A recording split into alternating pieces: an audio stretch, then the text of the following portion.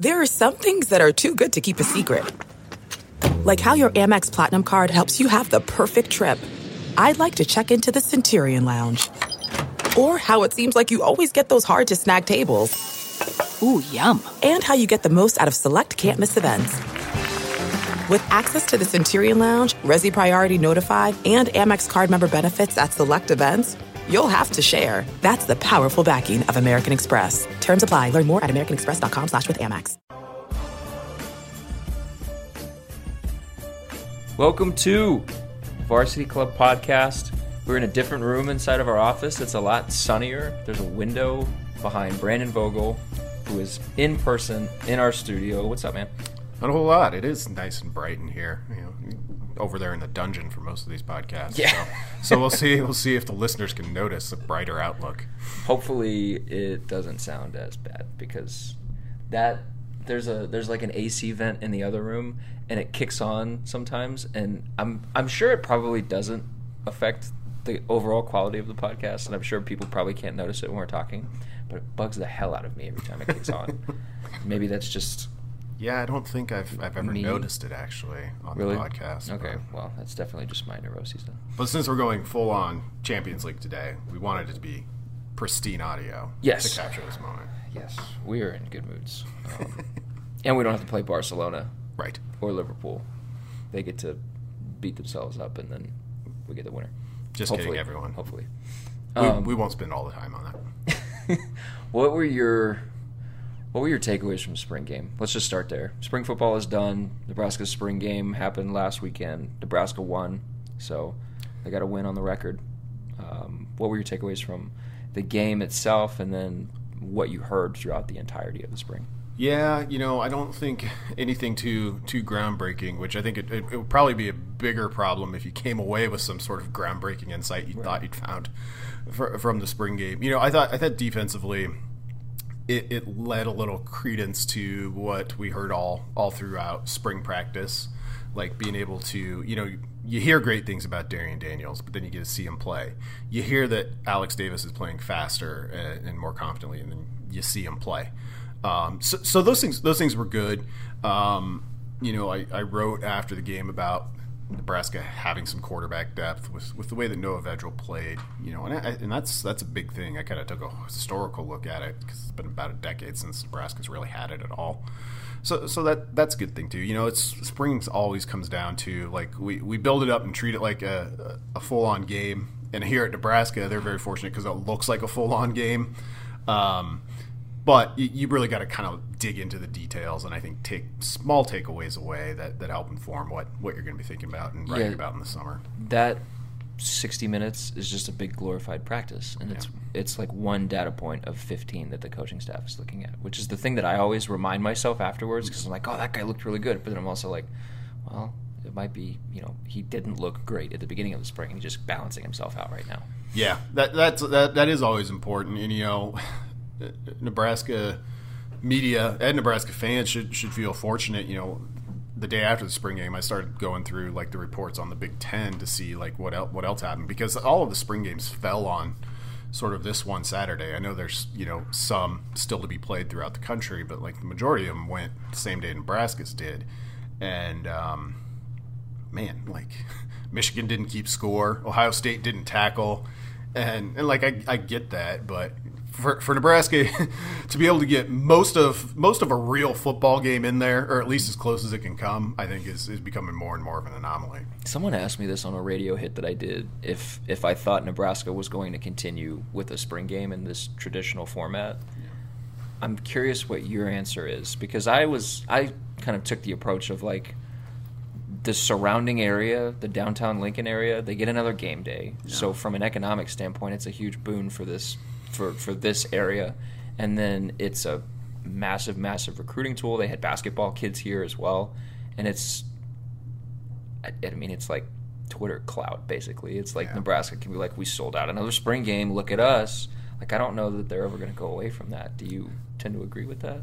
when you as long as they're continuing to draw basically an entire game day back down to Lincoln in the middle of April, I don't think you can. And you know, you mentioned the important point was the recruiting part of it too. And it's not just football; it's basketball, volleyball. Usually tries, if they can get recruits there, they usually try to get recruits there. And Coach Cook's always on the sidelines watching the game because he loves to watch football anyway. So it's unique in that regard, and you know, and Frost kind of alluded to it. I think in the last availability before that game, like I think they're going to sell it out. Like we kind of owe it to the people to give them some football, which is counter to I think where things are going throughout the country. Yeah. Everybody just wants to get out of that game healthy. Yeah. Or get out of the spring healthy. I got burnt to a crisp yesterday watching that Champions League. We sat outside on the I guess it's the balcony of our office and watched Spurs play Man City, and like, look at that. Like, it's the weirdest burn too. It like is not on the inside of my arm. I look very strange, so we're gonna have to even that out. Sorry, my arms were really hot, and so I was like, oh god, I got burned. We did a depth chart projection thing Monday morning on hailvarsity.com. You can go read. And one of the questions that I asked everybody was, what was your biggest takeaway from the spring? And you brought up running backs and wide receivers in that. Let's start with the running back room. What I guess what's your level of concern with that group right now? Because they didn't have a full room. There were guys coming later. Everybody thought Jalen Bradley was going to make a jump or wanted him to make a jump. He had that opportunity, and the reviews are kind of mixed, I guess, in that regard. So what is your concern with that room? Well, I'm less concerned than I am about wide receiver because of kind of what we were able to see in the spring, which wasn't a whole lot. Like, you know, Brody Belt performed well. Jalen Bradley performed pretty well in the spring game, but you didn't hear his name nearly as much as Belt's. Wyatt Mazur continues to be Wyatt Mazur. Which is so random because Khalil Davis said after the spring game that Jalen had the best spring of the running backs. Oh, really? Yeah. Sorry. Very random. Back to what you were saying. But, you know, everyone's operating under the assumption that, like, the three real guys, quote unquote, get here in June. And then, you know, Maurice Washington with whatever happens there. So that one's just kind of one you look at and say, well, I think it more influences how you look at any perceptions you want to have about the offense itself. You have to kind of know that, well, they weren't working with a full complement running back.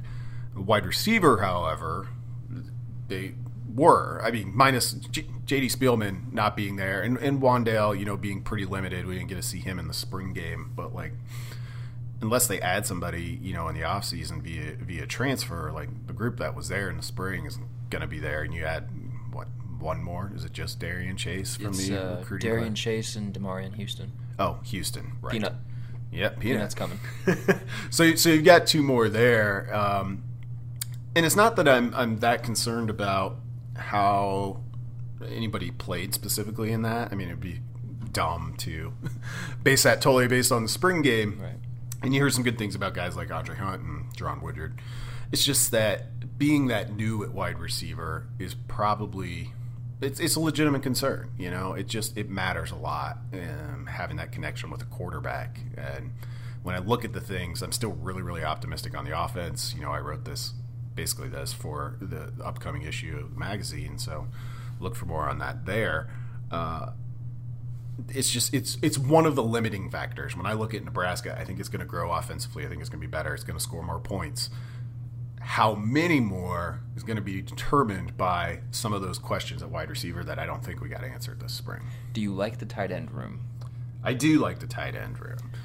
So if that's the case, and we both agree that Adrian is going to be really good, does that combination sort of help mitigate problems at wide receiver?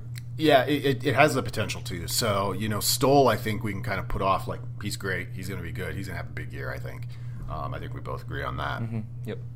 Then you've got some intriguing guys in the next group that can all do maybe one or two things really well, maybe don't put it all together. So how you're able to deploy those in the offense becomes really important. But, you know, you could see somebody like Katerian Legrone spending more time on the field And maybe you don't have to have that fourth receiver or third receiver out there. Duck R position allows you to do that a little bit too. So I think there are ways, like I said, the offense is going to be better this year. It's just it's not quite the slam dunk it would be if you felt like you knew a whole lot more about the wide receiver group. I want to ask you about Javon McCourty and Jalen Bradley specifically. Do you think that, because it's really negative, the narrative surrounding those two guys right now coming out of the spring, do you think that the I guess the focus on them heading in and all the talk of these guys have a tremendous opportunity, one of these guys has to, steal a spot, so to speak. Do you think that influenced like the way that we're talking about them now, or made it to where like the conversation around them was a little bit warped in the sense that people expected more, and when it wasn't like neither of those guys has a starting spot coming out of spring, but that doesn't necessarily mean they had a bad spring, right? Yeah, it is, and I think that sort of initial thought process, storyline, whatever you want to call it, that okay, well, McQuitty needs to have a big spring because if not now, when? Mm-hmm. Jalen Bradley was okay. There's through graduation, attrition, et cetera, you're one of two scholarship running backs on the roster, and you redshirted last year. Now's your chance to make it. I mean, those come from like a legitimate place, right? But I do think it colors, what you're saying and thinking about them once you get post spring, and it kind of brings me back to the thing that I kind of always ask, like, what's the ideal spring look like? Like, what if things went 100% as well as they could have for Nebraska? Like, what would that even be? And how would you even know? Because we get to see so little of it. And I don't know that there's an answer to that other than, Khalil Davis was saying what he said about Jalen Bradley every day. Right. And that was, sort of... That was Brody Belt. Yeah. Yeah, it was. It was. So perception kind of shapes so much of it, and when you don't get to actually see a whole lot, you kind of just got to trust what you're hearing, whether that's from the coaches, from people inside the program, or from people like us for the media. I don't know how you feel about Brody, but I have literally no idea what to make of his, I guess, prospects in this offense. Like, I have no idea how much he's going to play this upcoming season because he played a ton in the spring. We talked about him a ton in the spring. Yeah. Ryan Hill loved him, and there was one media availability where somebody asked him, like, okay, is he actually going to play, or some variation of that question, and Ryan was like, I have no qualms about putting him on the field because I feel like he can do everything. And then he started the spring game. Yeah. Had 53 yards, I think, which is okay. How does that translate to? I have no idea what to make of it. Well, I mean, it'll be somewhat dependent on the guys that are coming in because, sort of consciously or unconsciously, so you got two guys coming from Georgia, a guy coming from New Jersey, pretty highly touted guys each in their own way. You got to give those guys a pretty serious look. And it's not like, they automatically have a leg up because they're scholarship guys, but they kind of do. I mean, the expectation's different. Like, whatever you get from Brody Belt, and we saw it this spring, is like total like found money bonus. Like, oh, this is amazing. And he did in the spring game, show me some things that I was like, oh, he can do that. Where I'm like, okay, yeah, it's not beyond. I think the way Held put it, I would have no qualms about putting him in the game, is probably where things stand. Like, I don't know, certainly not based on the spring, if you're at a point where you can say, we have to find ways to get him in the game. But he showed that he's capable, I think, at least. And that, nobody would have thought that, or even thought to think it prior to spring football starting. It's a really good way to put it. You mentioned, you and I were talking a couple days ago about wide receiver, and you mentioned that Mike Williams and Jerron Woodyard, and you asked, are they misses at this point? Yeah. If they are, and the staff talked about Jerron kind of off and on throughout the spring, they did not talk about Mike Williams. No. So do they have to be hits because of, you've got Darian Chase, and I feel like I'm asking you the same question that we already covered, but I'm just kind of curious about your thoughts on those two guys. Like, do they have to be hits for this offense to be successful, or for this offense to reach, I guess, full potential this season? It would sure help. I think you could, if you could get one of them to have sort of the season where you're like, because at this point we're like, oh, they've got to count on those guys. Those guys are seniors. This staff got here with a shallow wide receiver room. They went to the junior college ranks to try and help address it immediately, and that's those two guys, Williams and Woodard. Williams played quite a bit.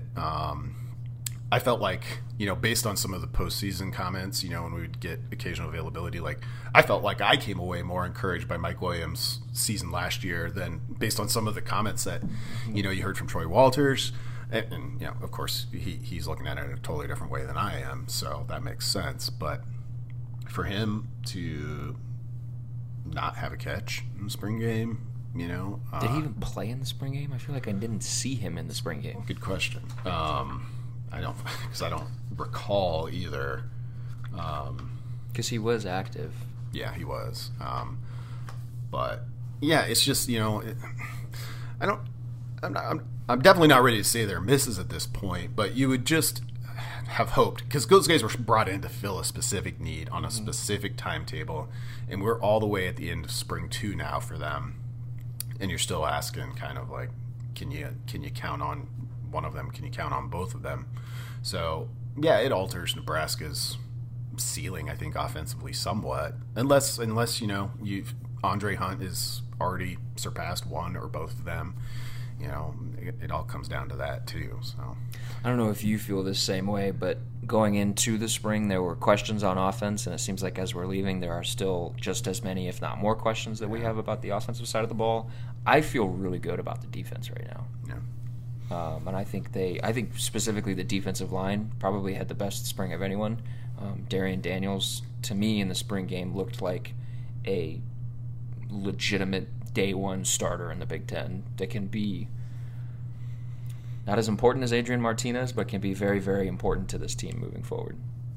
Yeah, he certainly, you have to make a point, unless you're talking about somebody like Ndamukong Suh, like to really like notice defensive tackle play, you kind of have to make a point to watch it for most guys, because it's just the dirty work. Like it's such dirty work, and you're kind of meant to not be noticed. Like go eat up blocks, and So when you do notice a guy, it's usually a pretty good indication. And there were a couple times during the spring game where Darian Daniels, just in terms of how he was moving guys around, made you notice him. Mm-hmm. So that's really encouraging. The defensive line group's interesting.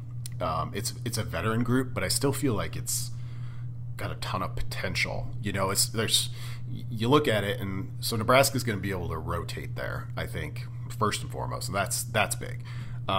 But second, like some of your veteran guys there, you're still kind of waiting on them to get closer to their ceilings, and I'd say both, the Davis twins certainly, Ben Stilley, Darian Daniels might be the most kind of ready-made guy, and he's been here a couple months, and you hope that him being there as a fifth-year senior kind of paves the way for his brother, who's taken the primary backup steps behind him. And I think that is going to be such an underrated addition for this defense, that Damian does not have to play 50 snaps a game, that he can be a guy that comes in and gives it his all for 4 snaps and then comes out and gets a breather. Like, his nickname is Snacks. Like, he's just a big dude. And Tony Tuioti has talked a ton about how he just doesn't feel like he can play him a ton. Yeah. So having Darian, who looks like he could probably play a ton and be effective, is a plus. Like you said with the Davis twins and Stilley, they're good, and they're good right now, but I still don't feel like we have seen the best version of them. Yeah. And, I'm still very high on Stilley. I thought he was going to have a big year last year, but he didn't really have that breakthrough. That doesn't mean he can't in the future. Yeah. Inside linebacker is probably a concern, maybe, with the injury to Nick Henrich, who will be out for a pretty extended period of time. But how did you think Colin Miller played in the game? Pretty well. I think he is... he started to flash last year, and his progress has continued from what I've been able to see, which isn't a ton, but talking to some people, I think he's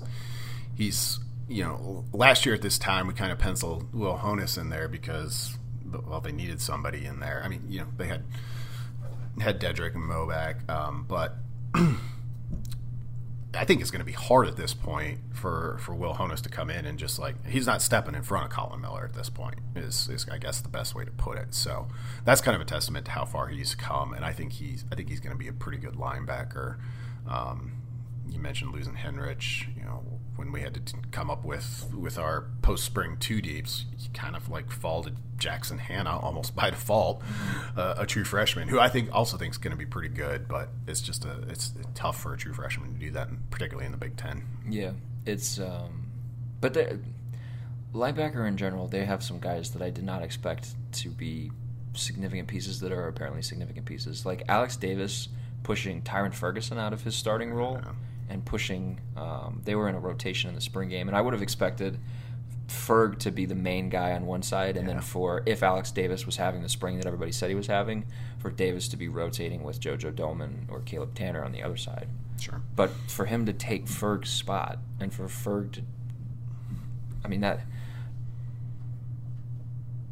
they might have a guy in Alex Davis finally after 3 years it feels like. Yeah, pre-spring game, I wrote about him a little bit in Hot Reads, and I'm still not ready to assume this is going to be the case. But if this were to be a breakout year for him, it would kind of fit with the overall timeline of him starting to play the game late.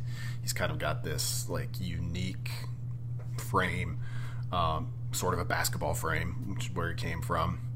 Gets moved around a little bit, gets shuffled amongst different coaches a ton. Maybe it's not unreasonable to think that, your senior year might be the only time you were going to finally get it. Maybe it was just always going to take that long. So that ends up being the case. That would be very good news for Nebraska, because I think being able to rotate those two guys on that side, if that's what they end up sticking with, JoJo Doman seems like a guy they want on the field as much as possible. So it's not a bad spot to leave the spring, at least. I thought the strength of the defense last year went back to front. I thought the defensive backs in the secondary were the strongest part of the team, and the defensive line, just the inability to consistently stop the run. I thought they were the weakest part of the defense last year. Do you feel like that has flipped a little bit? Do you feel like it's stronger in the front or still strong in the back? I do think it's pretty close to having flipped. It was tough. I don't think I saw enough at safety. I was really interested in what was going to happen at safety this spring, and not sure I saw enough there to get a great feel for it. And some of that was due to injuries and other things and guys that were out, because I still really like their group of DBs as a whole, but I don't have a great sense for what they're going to do at safety. So, and even at corner, once you get past the top two guys, it starts to get a little bit tough. So I think you're right. You could almost kind of flip that and expect it to work front to back, which works really well. Having a good defensive line is always a good thing. Mm-hmm. So there's probably more to be sorted in the secondary than I thought there might be coming out of spring. Let's change gears a little bit. Now that we're out of spring, we are officially in that time of projections and preseason rankings and things like that. Bill Connolly is deep into his team-by-team previews. He does 130, and those are so good. Yeah. FPI is getting ready to come out. You had something in Hot Reads that had shock and awe factor in the headline. Minnesota was picked by FPI to win the Big Ten West. What? I think that's still unofficial at this point. So ESPN put out a story this week about their playoff predictor, and they're like, holy crap, Clemson has even better odds to make the playoff than they did at this time last year. And Clemson had the best odds last year. Part of that's due to the ACC is not real great right now. But it is not real great generally. True. But to a lesser degree than it is right now. And Clemson is probably great to a greater degree than it typically has been throughout its history. Well, it's certainly true. Not probably. Clemson's really good. The ACC is not. And that's good news for Clemson to make the playoff. I want Syracuse to be better. I really like Dino Babbers. Yeah, well, they had a good year last year. Can they build off of it and maintain it? That's always the problem for a program like Syracuse. I keep trying to derail your thoughts. I'm sorry. Well, that's okay. No, I like it. Alabama, your second choice, of course. So anyway, this playoff predictor thing basically gave you, it was all focused on the playoff teams' chances to make the playoff. They haven't officially released FPI yet, unless it's happened since we got on here, which I'm pretty sure it hasn't. But Chris Schmidt, Hail Varsity radio host, had ESPN college football analyst Brad Edwards on yesterday.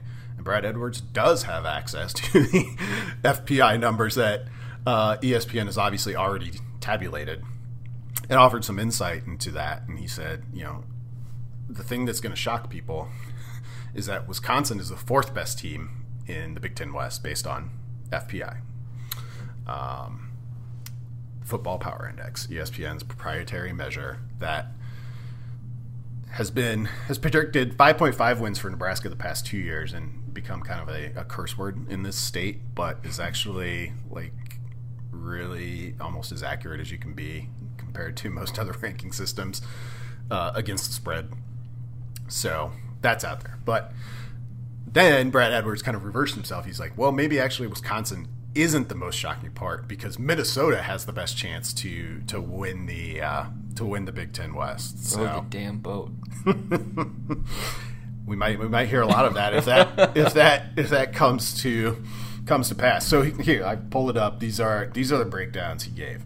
And again, he's remembering this off the top of his head. When FPI actually comes out, maybe they'll be a little bit different. But he said Minnesota's at 33% to win the West, Iowa 28%, Nebraska 26%, Wisconsin 7%, Northwestern 4%, and then he didn't mention Purdue, which I'm assuming Purdue must be last then. Purdue lost a lot on offense. They lost 2 running backs who combined for 1,400 yards. David Blau. And you mentioned this yesterday. It's going to be really, really hard for Rondale Moore to replicate what he did. Well, yeah, particularly when I looked back at actually just how much they lost, because I knew that they had a lot to replace offensively. But just his numbers from that freshman year were they were numbers that earned him All-American honors, not freshman All-America honors, All-America honors. It's so hard to do that again, much less be even better. Statistically, it's hard to do that multiple times in a probably, well, for him, 3-year career. So where do these numbers come from? What factors into these? Because Minnesota is returning some of the most production of any college football team in the country. Yes. Is that heavily factored into FPI, or how do they spit out these numbers? Yeah, that's why they're there. So I spend a lot of time looking at FPI because I find it pretty interesting, and particularly because people when they hear something they don't expect to hear, tend to dismiss it. But their preseason rankings are made up of returning starters or returning production. So Minnesota's best in the Big Ten in that category. Indiana's not very far behind. So that's a big piece of making them popular, in these sort of preseason power rankings. I think I don't know how long the look back is, but past performance, and what's interesting about FPI is it really weights just the previous year more heavily than the 3 that came before that. So I think if you're talking about your total score for the past 4 years, it's 50% last year and then 50% for the 3 before that, which I actually think, if I remember correctly, is almost the opposite of how S&P Plus has done it. I think I read this spring. Bill Connolly, who does those rankings for SB Nation, said that he's found that the most recent year might actually have the least to do. So it's just interesting how these things all come together. And then there's a recruiting component and a coaching component, which doesn't really apply to. That's mostly for new coaches. So that's what goes into it. If we are looking back on this in December, will you be surprised if Minnesota is representing the West in the Big Ten Championship? I will, for a couple of reasons. The returning production is great, and that's valuable. That's a valid thing to take into account. I don't know how strong their quarterback play will be. They had 2 guys both back who kind of almost half and half split that season as starters. They have 2 running backs who it feels like Nebraska's been facing for a decade, who are still there but they're both coming back from injury. So that's to be seen. But also, and this is the other thing that's like really important to remember with this stuff. So, I read this story with this flashy headline about the Big Ten West favorite is Minnesota. Well, yes, technically they are, but they have a 33% chance to win the division. So that means 2 out of 3 times they won't. Right. Somebody else will. And, it's just kind of changing that mindset to think about what these probabilities are actually telling you. It's telling you, like, yeah, a lot of stuff can happen. So, yeah, I will be surprised if FPI is right, and then I won't be surprised because I think FPI is bad. I won't. I messed that up. I will be surprised if Minnesota is the winner, but it won't be because I think FPI is bad. Okay. There we go. One of the things that could happen is Adrian Martinez wins a Heisman. He could. Now, that's another good one to think about probabilistically. Which Aaron Sorensen thinks will happen, by the way. Oh, that's true. That's true. She's on throw her under the bus on that. She's on record. So I haven't looked it up recently. So yeah, he's every time it gets written about, and I've done it myself, he's got the 3rd best Heisman odds or tied for 3rd best, whatever it was.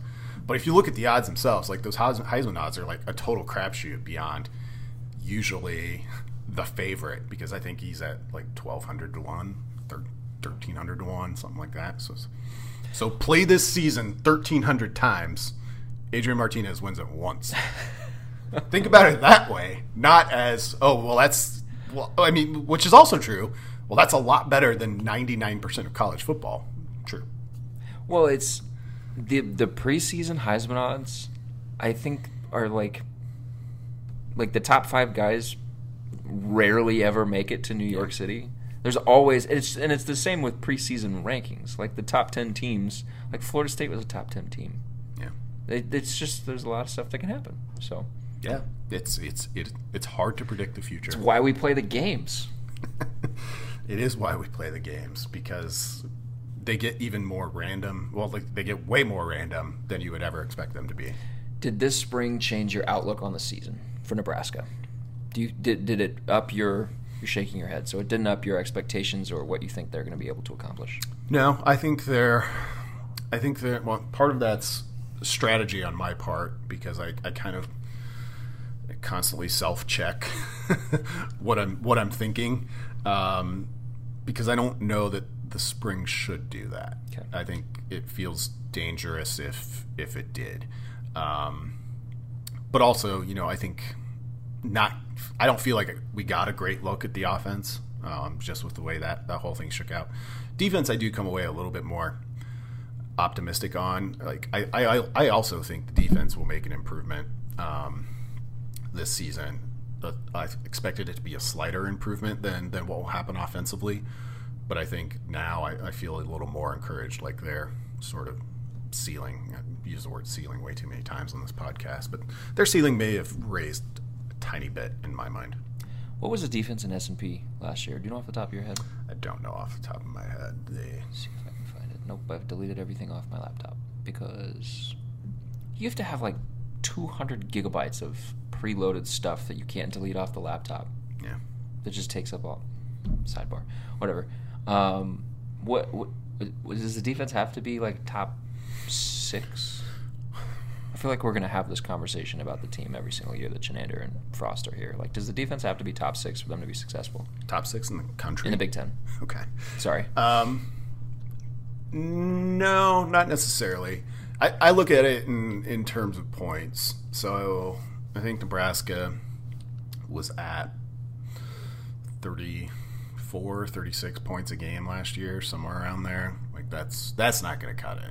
Like even if your offense is scoring 40 plus points a game, like that's still only a 4-point cushion, and that's not where Nebraska wants to be. I look at 28 points per game as the mark for this defense. Like if they can get to that, which is typically average across the country, it's actually a little below average in the Big Ten, which is a pretty strong defensive conference. Like I think the offense will be good enough that you're operating at basically a 10-point per game differential, and you should win 9-10 games with that. So can they get to 28 points a game this season? Maybe. I mean, I think it's tough. Also, like, you don't pick up from last season. That's the way we look at it, but, like, you don't. You just start over. So, yeah, it looks like a big 8-point improvement they'd have to make. But, you know, based on some of the things we heard in the spring, like, I think they can be a 28-point-per-game defense for sure. Anything lower than that, and if the offense, you know, improves at all on the 30 points a game it scored last year, well, then you're in pretty good shape for 2019. Well, hey, benefit, you don't have to play FPI's predicted best offense in the conference in Michigan and give up 50 points like you did last year. That's true. When we were in the kind office, of wreck the curve. We were in the office reading that article for the first time. That was one of the things mentioned about Michigan. I was like, whoa. Which, you know, Michigan has Shea Patterson. That's a good thing. They've joined the 21st century. They're going to a spread. This new thing called the spread offense. We'll run some orbit motions and jet sweeps and zone reads. It's gonna be crazy stuff. Did you see? You might not have seen it. Eric Musselman was introduced at Arkansas, and he. It's just reminded me of that. He was talking about what kind of offense they're going to run, and he described the offense, and then he was like, it's this thing we call pace and space. And I just burst out laughing. I'm like, yeah, every single team in basketball calls it pace and space.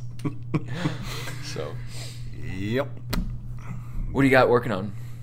Or what do you got coming up? What are you working on? Yeah, now we're in an interesting time. So we've got the April issue getting ready to go to press, where you can find plenty of sort of spring football review. I'm pretty interested. Like, I think we had a nice format for that. But it's yearbook time now, at least from my perspective. So now we really get to dig into, like, okay, why could Minnesota win the Big Ten West, and why is Purdue apparently going to be, you know, an afterthought this year? And I'm not saying that's what I think. I'm just saying that's kind of the consensus is forming. And I'm really excited about, you know, the yearbook's so much fun to do.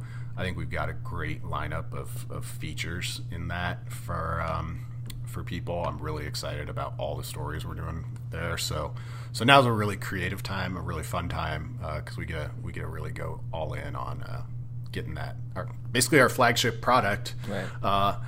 Ready to hit the newsstands here in a couple of months. So I'm going to be secretive with what I'm working on. Erin is secretive with what she's working on. Do you want to take the same approach, or what are you working on?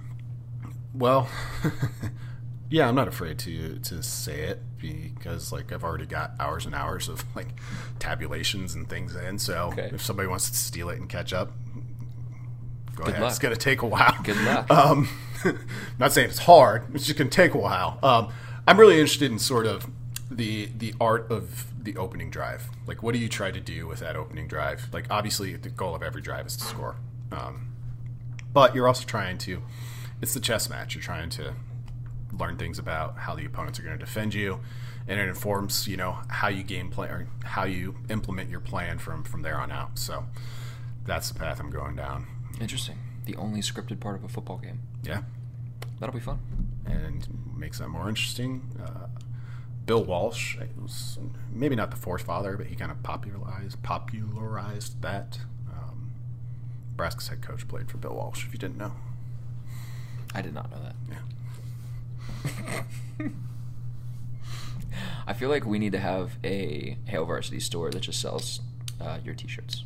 It's just a pocket T-shirt that has Wishbone. Yeah, this one might not. This one might not be popular here. It's kind of faded now, but it was like a shade of crimson, and it says Wishbone on it. So I think the faded old school look adds to the ambiance, though. It does. It might just the Wishbone we associate with Oklahoma, Derek. I'm sorry. Oh, sorry. So that might be a problem. So if we maybe this one we can get some shirts made that say counter sweep, which is, like, in my mind, Nebraska's greatest play from the Osborne years. The options were great, but really counter sweep was where it was at. So wait, you're wearing an OU shirt right now? I'm wearing I view it as a shirt that just appreciates one of the greatest offensive innovations ever, the Wishbone. Okay. Talk about spread. Like, the Wishbone was insane. Teams were installing it in like a month. They're like, we've got to do this. It's killing everybody, because Oklahoma and Texas were running wild with it. So I wear it as appreciation of the wishbone itself, but I'm saying most people here probably think, is that an Oklahoma shirt? Like, why do you... We hate the wishbone. It ran all over Nebraska for a good stretch of the 70s. So. Well, in my defense, I was not even a thought at that point when those things were happening. So on that note, we will end this. Probably got work that you've got to do. Thanks for coming on the podcast. Thank you. Appreciate it. It's nice to have you in studio. It is. It's always better when you have a conversation face to face. So thank you. Yeah, it gets rid of those awkward silences in Skype calls. Cool. We will be back next week with another podcast. We will have stuff on hailvarsity.com throughout the entire week. Baseball's still going on, and they're doing really well. Kyle Cardell is handling that for us. So lots still happening. Talk to you guys soon.